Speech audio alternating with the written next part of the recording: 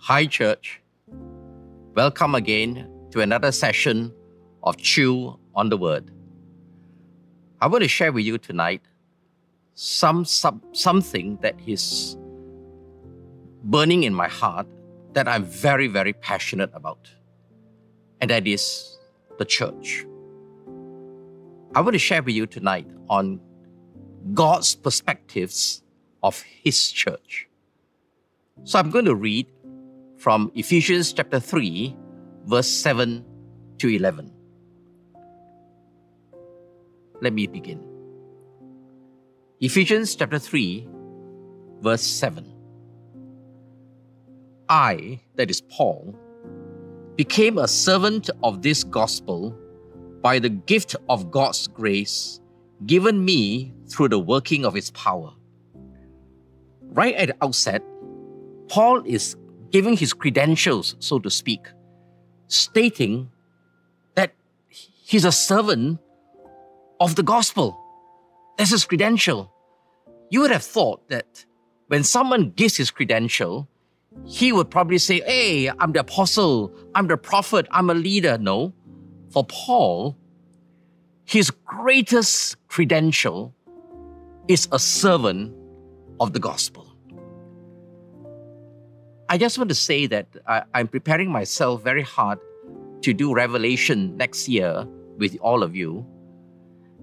And I'm so amazed that the first verse of Revelation, chapter 1, verse 1, states the revelation of Jesus Christ that God gave to Him to show His servants what must take place. Right in the first verse of Revelation, the whole book of Revelation is to show His servants. So being a servant of God is the highest honor. So to Paul, he begins by saying, I became a servant of His gospel, verse 7, by the gift of God's grace given me through the working of His power. Even that as a servant is a gift of His grace. Can you imagine that? You would have thought that being a servant or nothing, but no, it is the gift of God's grace given me through the working of His power as a servant, And then in verse 8, although I am less than the least of all God's people, that's the contrast here. Paul says that I'm the least of all God's people.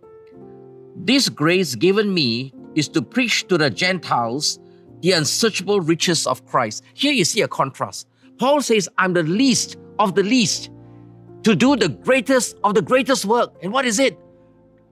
Not to be an apostle, not to lead the church, no, but to preach the unsearchable riches of Christ. The lowest of the low to do the highest of the highest. The contrast.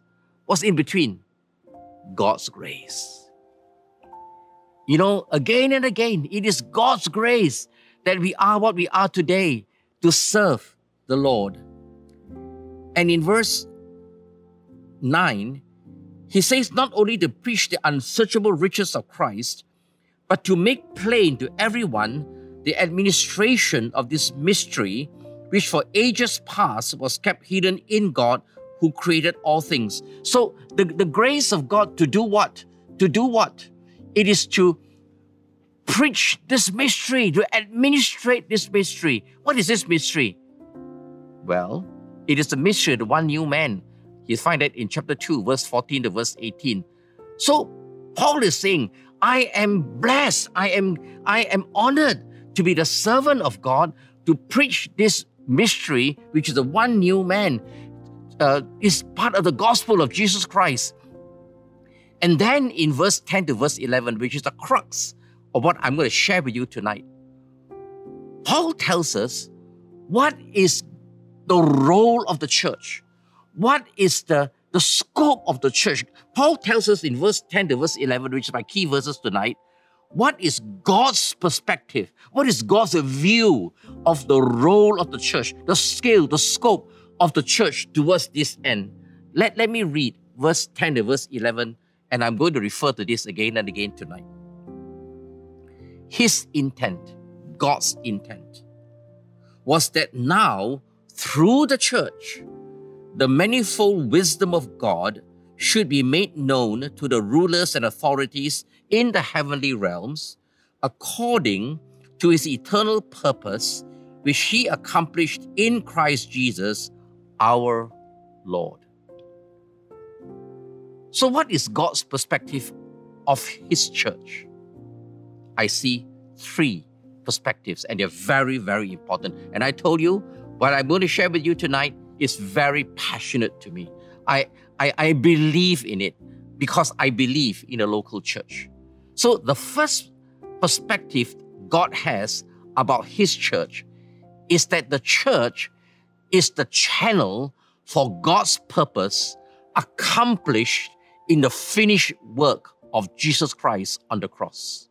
Verse 10, verse 11.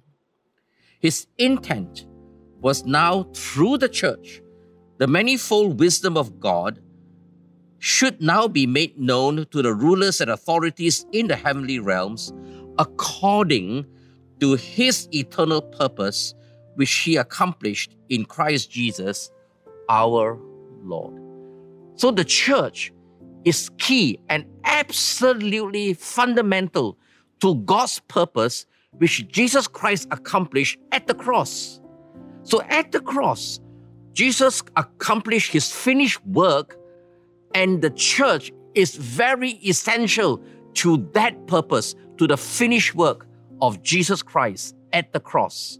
So don't underestimate and downplay the role of the church, because the church is very key, absolutely essential to God's purpose, which he accomplished through Jesus Christ at the cross. Verse 11.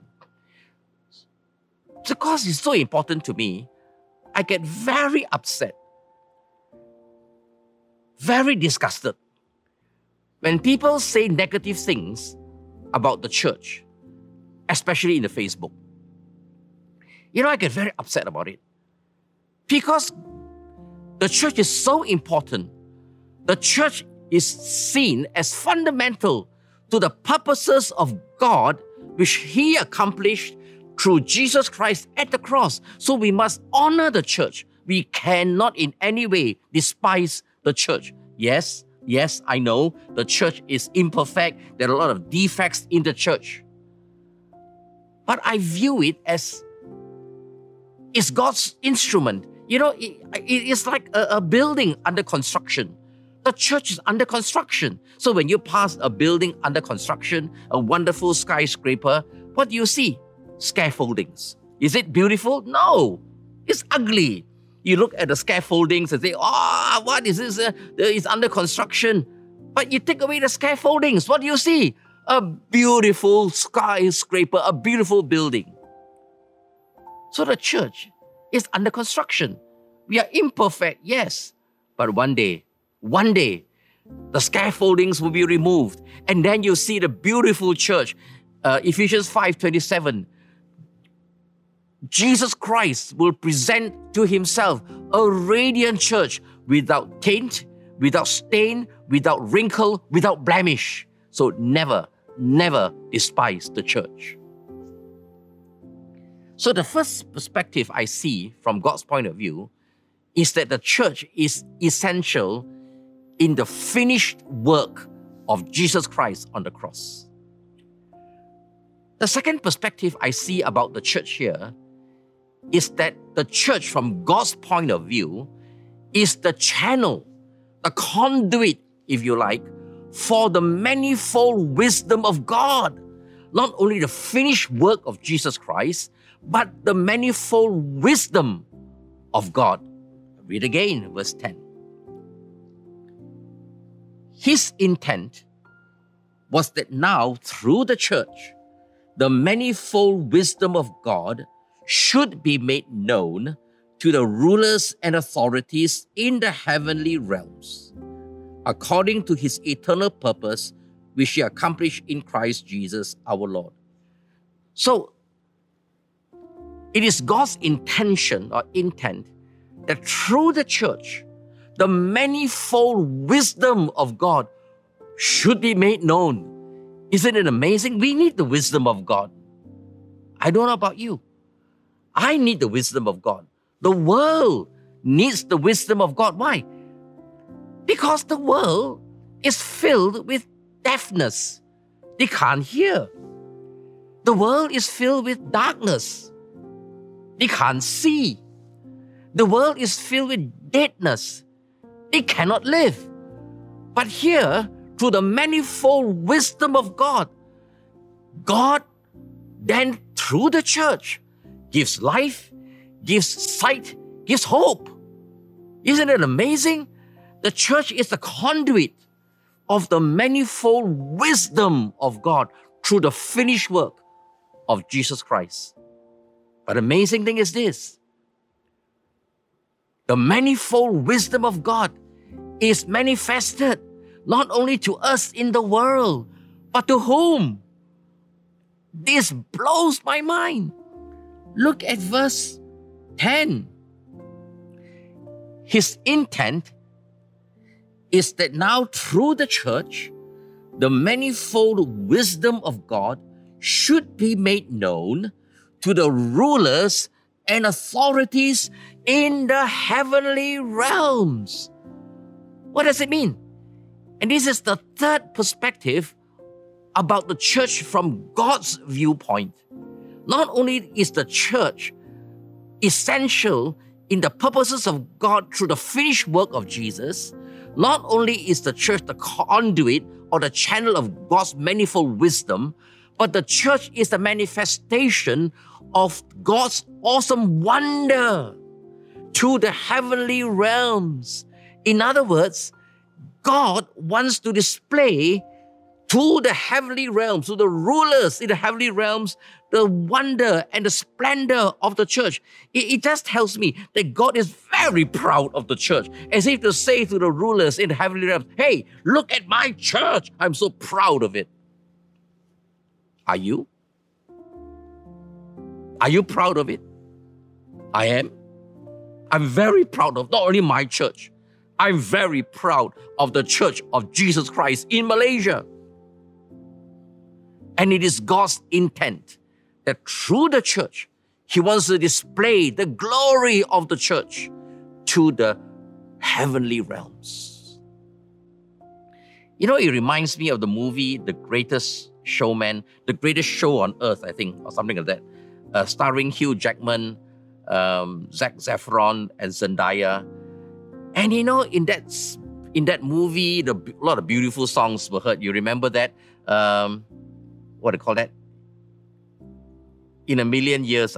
In a Million Years, and This Is Me. You know, that kind of song. I think one of the songs won the best song in the Golden Globe of 2017. You know, it shows that the greatest show on earth was that. But I'm telling you this, there is a greater show. There is the greatest of the greatest of the greatest show that is going to be shown and displayed and manifested to the heavenly realms. And this is the church. God's end-time design and intent was that through the church, the glory of God will be manifest. Wow, it amazes me. The big question is, who is the church? We. We are the church, my friends. Who are we? Imperfect, defective, broken jars of clay. 2 Corinthians chapter 4, verse 7. Let me read. Broken jars of clay, crackpots, if you like. And yet, in 2 Corinthians chapter 4, verse 7, it says, but we, you and I, the church, have this treasure in jars of clay, cracked, broken, jaded, crackpots, to show that this all-surpassing power is from God and not from us. Verse 6, 2 Corinthians chapter 4.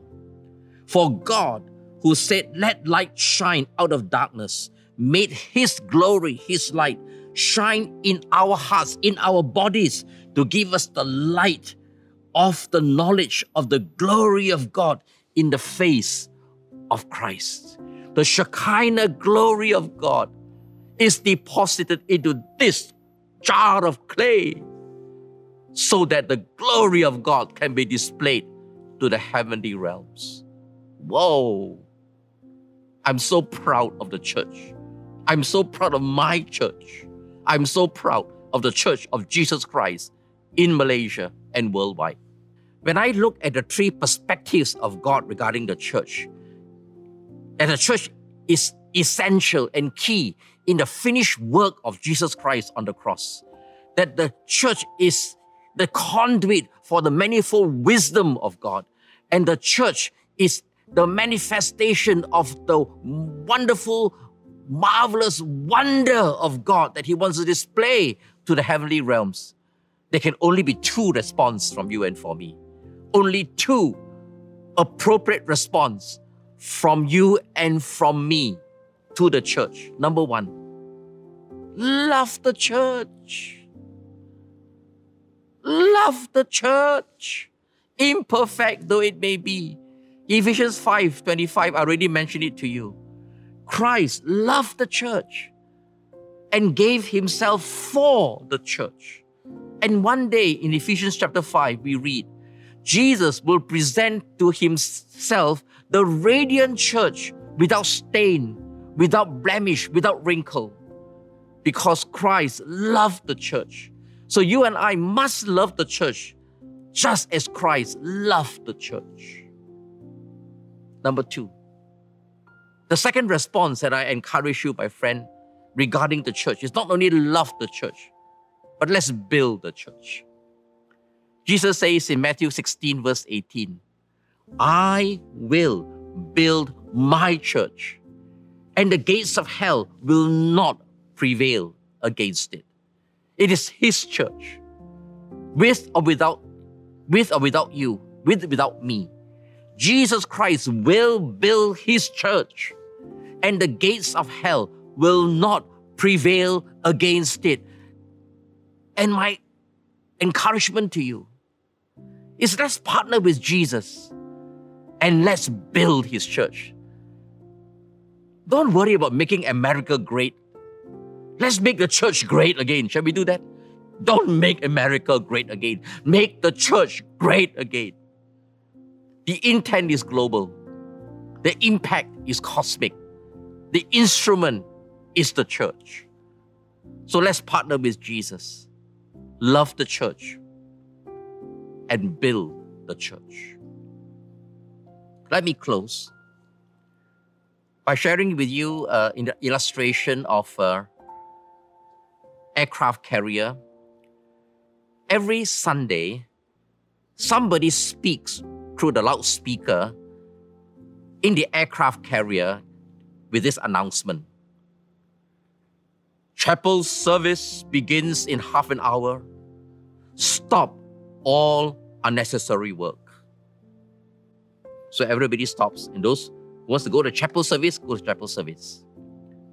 Half an hour later, the same announcement comes out. Chapel is now over. You can now restart all unnecessary work. It's comical. It's funny. As if the announcer said that only chapel service is necessary, every other work is unnecessary. I know something is a ring of truth in it. I'm not saying that only work for the church is necessary, every other work is I'm not saying that. But what I'm saying is this. The work of the church, the building of His church, is essential and important to God. And when I say this with all my conviction. Why? Because I gave up my career, my entire medical career, I gave up my life to serve God through the church, SIBKL. Why? Because I believe in a local church. I believe that through the church, His glory will be displayed. I believe that through the church, God's wisdom will be channeled through. I believe that the church is one of the fundamental purposes of the finished work of Jesus Christ at the cross. Will you join me to partner with Jesus to make the church great again? Let's all love the church. Let's all build God's church together. Let me pray. Father, in Jesus' name, I commend to you not only SIBKL, but all the churches represented in Malaysia, and everyone who's listening to this Chew on the Word from every church, Lord, whatever denomination or vernacular language. I bless them. I bless every local church. And I pray, God, that we will be so passionate, so taken up, Lord, with the zeal and the passion to build your church and to love your church, Father, Lord, because Jesus Christ loved the church and gave himself for the church. And so we should be doing the same. And so, Father, in the name of Jesus Christ, I bless every church in Malaysia. And I want to bless especially SIBKL. I want to bless all of you, friends. I bless you. I bless your family. And I pray that you together with me will build our church strong, excellent, dynamic, to influence the nation and impact generations from generations to generations.